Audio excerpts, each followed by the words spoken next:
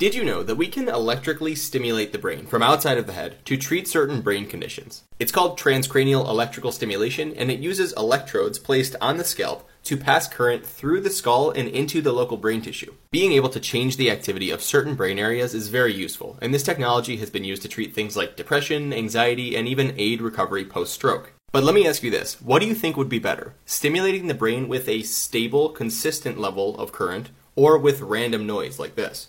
Well, it turns out they're both pretty good, but there is evidence that random noise could be better. First off, the people who receive this brain stimulation have said that a stable level of electrical current going into their brain can actually be sort of uncomfortable, but when it's random noise, it's a little bit less uncomfortable. Random noise also seems to have a stronger impact on modulating brain activity.